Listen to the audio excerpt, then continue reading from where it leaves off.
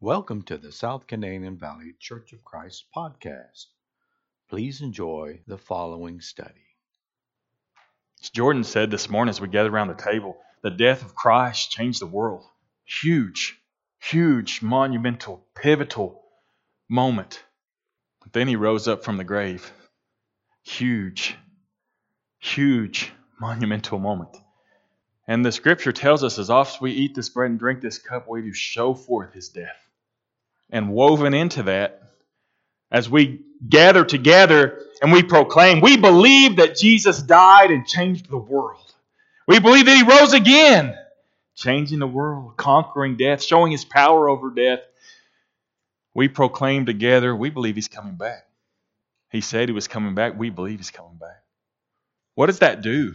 As we've sung the words of these songs this morning, how can that not encourage us? How can that not motivate us? The other thing that it does is it places a sense of urgency on everything that we do. Everything that we've talked about. We've talked about making known who the Lord is, teaching and preaching Jesus Christ. We've talked about how great that the work is and the mindset that we need to arm ourselves, not with the weapons of this world. Our cause isn't physical. Our cause doesn't have any kind of weaponry that this world has invented. It's a mindset. We arm ourselves with the mind that Christ had to go out and to take this mission to the world, that we believe that Jesus is coming back and that it matters. The scripture reading this morning, I won't go through all of these because we've read that out of the scripture this morning. And for time's sake, I just want to make a couple of notes out of these verses that we read this morning. They'll come in the last days scoffers. The scoffers are going to scoff, aren't they? You know, when this whole COVID thing came along, you know, if you didn't go to church, you didn't have any faith. And then if you went to church, you didn't care about anybody else but yourself, and you didn't care about anybody's health. And there was no way that you could win, right? What are we supposed to do? The scoffers are going to scoff. They've been scoffing for a while now, haven't they? They've been saying, where's the promise of his coming? You're talking about Jesus coming back. You've been talking about it for thousands of years. We're saying, oh Lord Jesus, how long? And we've praised God for his long suffering, haven't we? A day with the Lord is as 1,000 years and 1,000 years. That's why when we talked about who the Lord is, we talked about that he's timeless. He inhabits eternity. And he's long suffering. Praise God that he's allowing that clock that we live by to keep going around so that someone else has opportunity to lay hold on eternal life through Jesus Christ, to obey the gospel of Jesus Christ. Praise God for that. They're willingly ignorant, aren't they? They choose to ignore it. They don't want to accept this knowledge. Simple truths from God's Word. We're stirring each other's minds up. For those of us who have been Christians, most of this material, hopefully none of this material is new to you, but we stir each other up. We remind each other of the sense of urgency that this fact places in all that we do. When we have those tendencies, when we have those desires to want to just coast a little bit, hey, we're tired. It takes a lot of effort and energy to put together a meeting like this, to assemble each night and to do the things that are associated with that, to have the fellowship, especially when we have these restrictive circumstances and things that change up what we've come to know, and doing all this flexibility kind of wears me out. I don't know about you. I'm not good at it. It's not my specialty. So that tendency we may have to say, well, now I've got a chance. I can put my feet up. I can relax. I can coast a little. Remember, there's a sense of urgency in all that we do. Remember the power of God's Word. By the Word of God, the heavens were of old. He spoke them into existence. Scripture tells us something from nothing. The power of God's Word. The heavens and earth were of old. A reference back to the days of Noah. Here's these scoffers. Oh, you talk about Jesus coming back. It was the Word of God that created the heavens and the earth.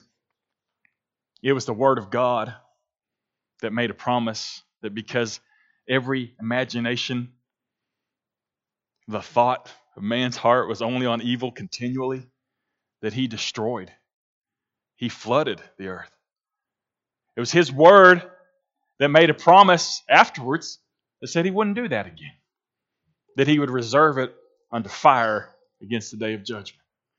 And it's his Word that keeps that in store. It's his Word that takes that promise that he sealed with that rainbow that said, seed time, harvest, That clock that we live by, it's going to keep going on. It's going to keep going on. That's the promise of God. And eventually it's going to stop. We're pointed to the long suffering of God in the days of Noah. He waited and he waited and he waited while that ark was in preparing. And then the long suffering was over. The patience was over. And the wrath came. And it was poured out, wasn't it? And we're pointed to remember that. Time is irrelevant to the mighty God of heaven. So don't mistake His long suffering for slackness about His promise. And that's what we're to be reminded of here. It's not slackness. He hasn't forgotten about His promise. It's His great mercy and love that delays His wrath. Take advantage. We need to take advantage, and we need to have a sense of urgency and take advantage to share this message with others. All should come to repentance. He doesn't want anyone to perish. But to avoid that, the message of repentance, and that's why we talked about in the teaching and preaching of Jesus Christ, there's the call to repentance. As He was taken up from this earth in the clouds, in Acts chapter 1, verse number 9, it says, when He had spoken these things, while they beheld, He was taken up, and a cloud received Him out of their sight. And while they looked steadfastly toward the heaven as He went up, behold, two men stood by them in white apparel, which also said, Ye men of Galilee, why stand ye gazing up into heaven? This same Jesus, which is taken up from you into heaven, shall so come in like manner as you've seen Him go. The promise. As He went up with the promise, right? That He's coming back. Jesus is coming back. God's long suffering. And sometimes we have that desire that we expressed in song together. How long? Lord Jesus, how long till you come back? But however long that is, we arm ourselves with the mind of Christ, don't we? As He endured the cross by the joy that was set before Him, looking through that cross, we go forward and we look forward to that promise of His coming. In 1 John chapter 3, verse number 1, it says, Behold, what manner of love the Father has bestowed upon us, that we should be called the sons of God. Behold God's love. Look at the kind of love that He's bestowed on us. Therefore the world knoweth us not, because it knew Him not. Beloved, now are we the sons of God, and it doth not yet appear what we shall be. I don't know. I don't know what we're going to be like when He comes back. What does He say right after that? But we know that when He shall appear, we shall be like Him, for we shall see Him as He is. Not if. And say, well, we really think that He's going to come back, that He's going to keep His promise. And if He does, no, none of that at all. We know He's coming back. And we know that when He does, we're going to see Him. That we're going to be like Him. And what does He say in the next verse? And every man, everyone that has this hope in him, purifieth himself even as He's pure. It changes people's lives. His death changed the world. His resurrection changed the world, and His word changes the world today. That word hope, the Scripture doesn't use the way we do. We use it a lot of times like a wish. Like, hey, make a wish before you blow out the candles on the birthday cake, right? Oh, I hope I win the lottery. I don't hope I win the lottery. You know why? Because I don't buy lottery tickets. I haven't, and I'm not going to start. And so I have no expectation of winning the lottery. It'd be foolish for me to expect to win the lottery when I've never bought a lottery ticket. And the word hope in the Scripture is an expectation. You see, my expectation is, since I've been gone for a few days, that when I get home, Lord willing this evening, my mailbox will be full of bills. Huh? Why would you hope for that? Because that's my earnest expectation. Because I get electricity and water and all those things, and those people want their money for that, or they'll stop giving those things to me. So I expect that mailbox to be full of bills. Not necessarily a good expectation, but a realistic expectation. And I expect that at the word of the Lord, that I'll see Him. I'll see Him as He is. And I'll stand before Him. And I expect that everyone will, without exception. There are several passages of Scripture that we're pointed to that teach us of these events, and I want to turn with them and read them with you this morning. If you'd like to grab a Bible and follow along, some of these for a reason of illustration and an attempt to connect some of these things that I believe many of you are familiar with, but perhaps my goal is that I'll help you be able to connect these things in your mind, line them up a little bit, streamline them, that you may be able to put them to use and encourage you in that way. I may fail in that. If I do, forgive me. But that's the goal of kind of the illustration that we have this morning. So I want to read 1 Thessalonians 4, 13 through 17. 1 Thessalonians 4, beginning verse number 13, he says, I would not have you be ignorant, brethren, concerning them which are asleep. Now that's King James for the Christians who have passed away. They're dead. But Christians that have passed away are referred to as asleep, right? Because what? Because of the expectation of the resurrection. It's not a if, it's a when. It's just a matter of time. You see, and a day is with the Lord is 1,000 years, and 1,000 years is a day. And so the Christians are asleep. He says that you sorrow not, even as others which have no hope. There are some people that don't have any expectation, and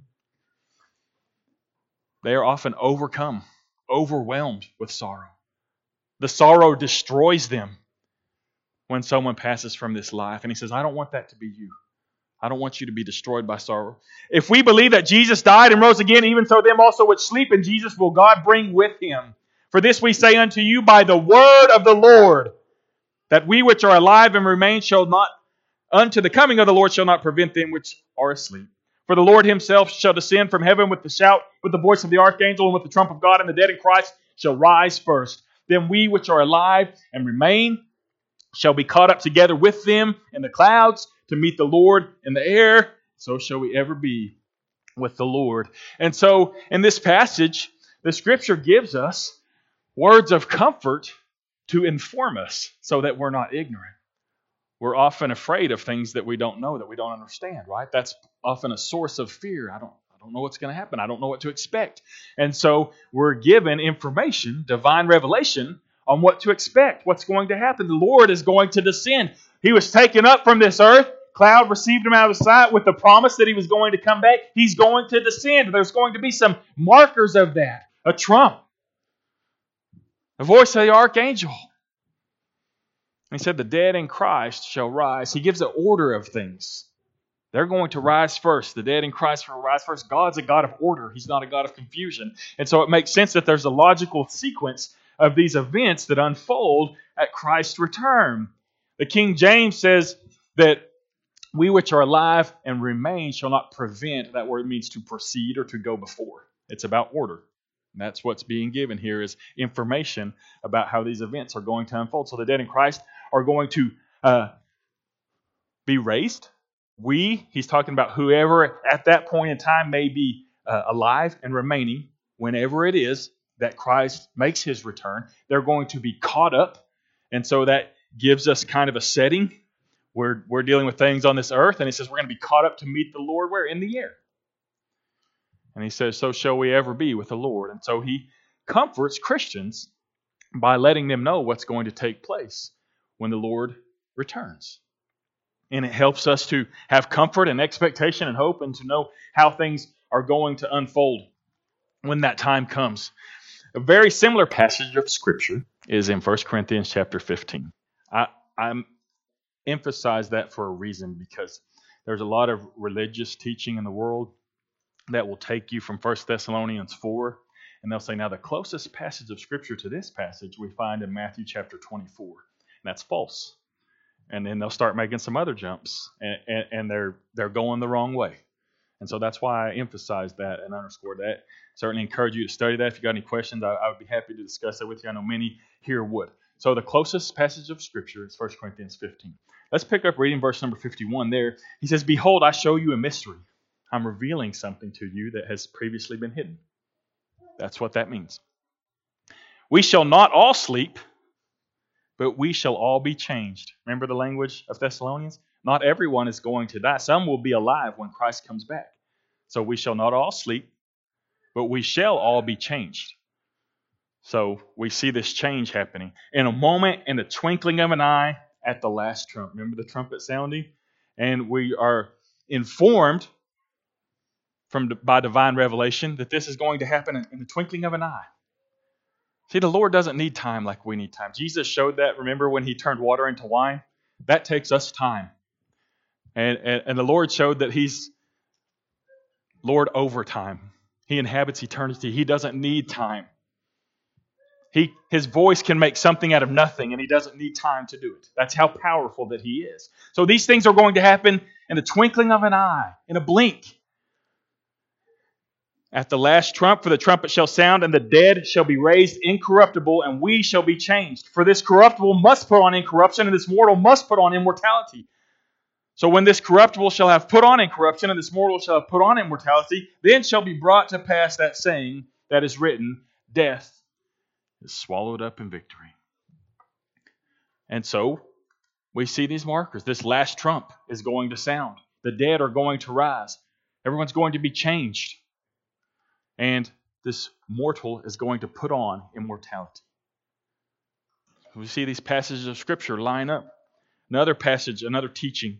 This one from Christ Himself while He was on this earth in John chapter 14. If you want to turn over to John chapter 14. John chapter 14, Jesus speaking, said, "Let not your heart be troubled. You believe in God, believe also in me. My Father's house are many mansions. If it were not so, I would have told you. I go to prepare a place for you, and if I go to prepare a place for you, I'll come again to receive you unto myself, that where I am, there you may be also." And so Jesus says, I'm coming back. I'm going to receive you unto myself, that where I am, there you may be. See how they all line up? How all these teachings, and there's a simplicity to it to me that's beautiful. We're educated from God about what's going to happen. There's no need to be ignorant, and there's no need to be afraid if we're where we need to be, if we have the relationship with God through Christ that we need to have. And so we have all of this in God's Word. And I want to notice the context of this. I want to think about these passages. You know, in John chapter 14, what does Jesus say in verse number 1? Don't let your heart be troubled. What's He speaking these words for? To comfort people. Guys, we're going to go through some hard times, some tough times. They're going to get put to the test. He said, don't let your heart be troubled.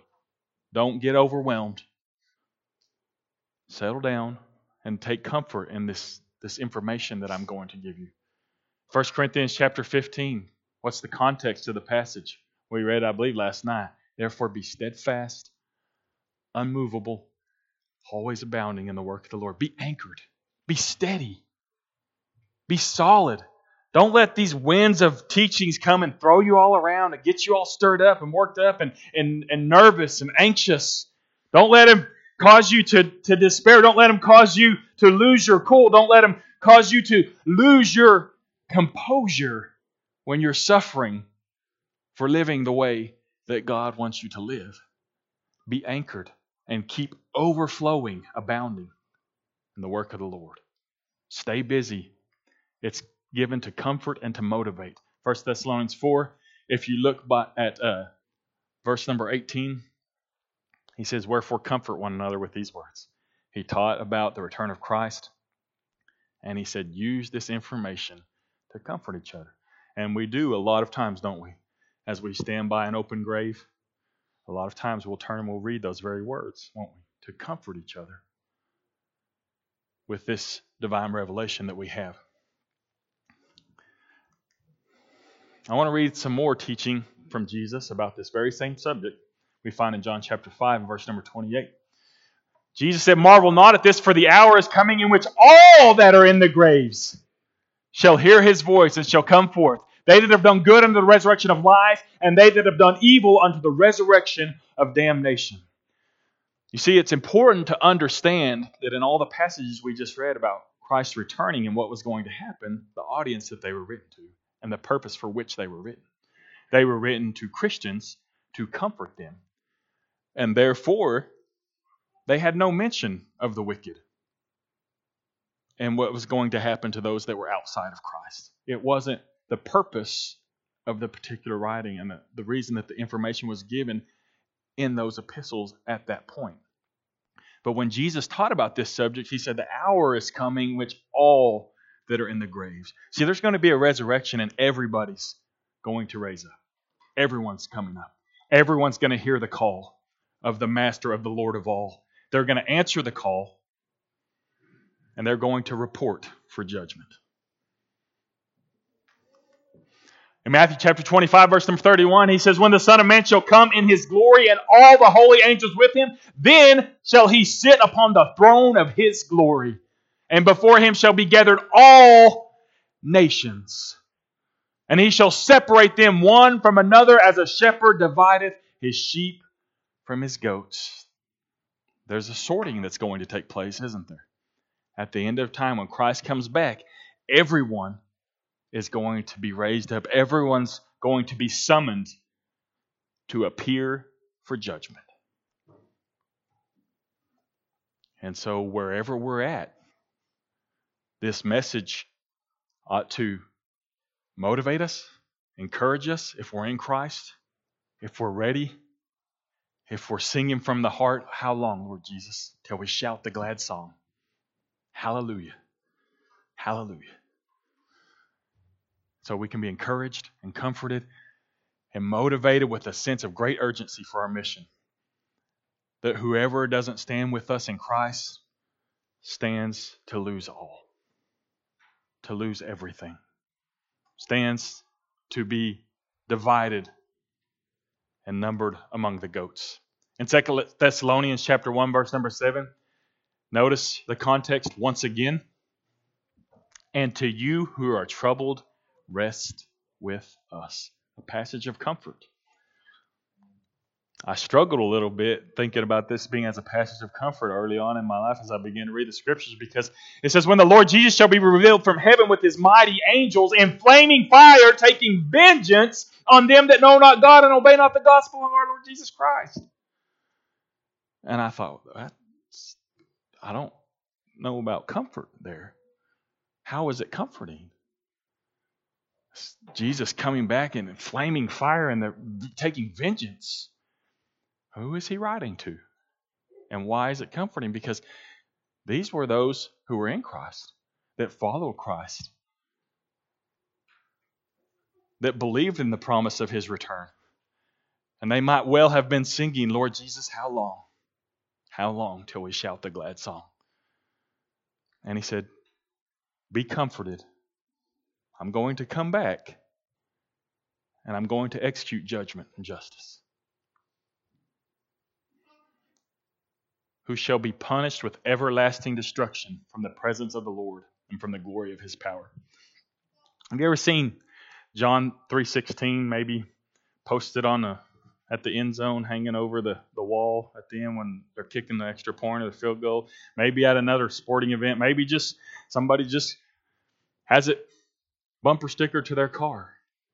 And the religious world likes John 3:16, don't they? We should. Comforting. Words of hope. God so loved the world that he gave his only begotten Son, that whosoever believed in him should not perish, but have everlasting life. Everlasting life. Words of great comfort and hope. You know that Greek word everlasting in John 3:16 is the same Greek word in 2 Thessalonians 1 verse number 9. Everlasting punishment. It's real talk. This is important. And it's urgent. Jesus is coming back, and those that aren't ready stand to receive a judgment of everlasting separation. Destruction from his presence. So how is it comforting? He said, those who know not God and obey not the gospel. And so the only way that passage can bring you any comfort is if you know God and you've obeyed the gospel of Jesus Christ. 1 John 2 verse number 3, and hereby we do know that we know him if we keep his commandments. Someone says, well, how do you know if you know God? Someone over here says, I know God. Someone over here says, I know God. And they have these completely different doctrines, these completely different teachings. How do we know who knows God? We need to be concerned right here at first, don't we? We need to ask ourselves the question, do I know God? And how can I know? Do you trust His Word? Do you believe what He says? He says we know that we know Him if we keep His commandments. Do we know His Word? Is it important to us? Do we strive to be obedient? 1 John 5, verse number 1, whosoever believeth that Jesus is the Christ is born of God, and everyone that loveth Him, that begot, loveth Him also that's begotten of Him. By this we know that we love the children of God when we love God and keep His commandments. And so again, we see this concept of love for God being expressed in the way we respond to His powerful Word. That we're confident in it, convicted of it, or faithful, and we respond to it. Only if you've obeyed the gospel. We've talked about that earlier this week. 1 Peter 4, verse number 17, he says, for the time is come that judgment must begin at the house of God, and if it first begin at us, what shall be the end of them that obey not the gospel of God? What's going to be their end? Their end's going to be punishment. It's going to be everlasting destruction. How does one obey the gospel? We overviewed this and talked about some of these points as we taught the necessity, the need, the urgency for the teaching and preaching of Jesus Christ. In Romans chapter 10, the process is reverse engineered. And he says, how shall they hear without a preacher? As he kind of takes apart and reverse engineers how a person comes to be saved. He mentions the necessity of hearing the gospel. How are they going to hear the gospel without a preacher? You can't believe something that you've never heard. So the necessity of teaching and preaching, that's why Jesus sent out His disciples to make known the gospel. So people could hear, and that when they believed, they would know that woven into that, as we read in Luke's account of the Great Commission, that the message was repentance and remission of sins. And so the message of the gospel had repentance woven into it. That's why Jesus said in Luke chapter 13 and verse number 3, that except you repent, you shall all likewise perish. The necessity of confessing Jesus Christ as the Son of God. Romans says that with the heart, man believes unto righteousness, and with the mouth, confession is made unto salvation. And so that's why we see that incorporated in people's response to the gospel. They make this confession of faith in Jesus Christ as the Son of God, and they're baptized. We see an example of that in the Apostle Paul's own conversion, where he's instructed by the Lord to meet up with a preacher that the Lord sent to him. And the preacher that the Lord sent to him said, why tarriest thou? Arise and be baptized and wash away thy sins, calling on the name of the Lord. Which is how Romans 10 starts off, right? Whoever calls on the name of the Lord shall be saved. And we see that process elaborated on, expanded on, built on in the Scripture. And so that's how one can obey the gospel. And only if one has obeyed the gospel and knows God can they truly read a passage like 2 Thessalonians 1 and take great comfort in it and close the book and sing, how long, Lord Jesus, till we shout the glad song. Hallelujah, hallelujah. Are you ready? Are you ready? That's the message. That's the admonition that I leave with you this morning. Jesus is coming back. If you haven't obeyed the gospel, this congregation stands ready to assist anyone who wants to do that. Have this baptistry, it's full of water. There's nothing special about water. What's special is an eternal plan that God had before the foundation of the world. Instructions that He had. A plan for Jesus to be made sin for us at Calvary. That we could be buried, and we could die with Him. That we could be buried with Him. We could come in contact with that blood that was shed there. We could rise up from that water as He rose up. We could rise to walk with Him in newness of life. We could be resurrected out of that water with a new life, a new purpose, and we could have our sins washed away by the powerful blood of Jesus Christ, faith in the operation of God. And if you need to do that this morning, the brothers are ready to assist you in that, and will assist anyone who has that need. If you've done that, are you ready? Jesus is coming back. If you've done that, does that fact, does that reality, as you gather around the table each week and we show forth His death till He come, does it keep an ever-burning fire underneath you, about the urgency of the message and the importance of the message of the gospel of Jesus Christ. If you have a spiritual need this morning, we're here to serve one another in love. Please let that be known by having a seat on the front pew while together we stand and sing the song that's been selected. Thank you so much for listening to this podcast.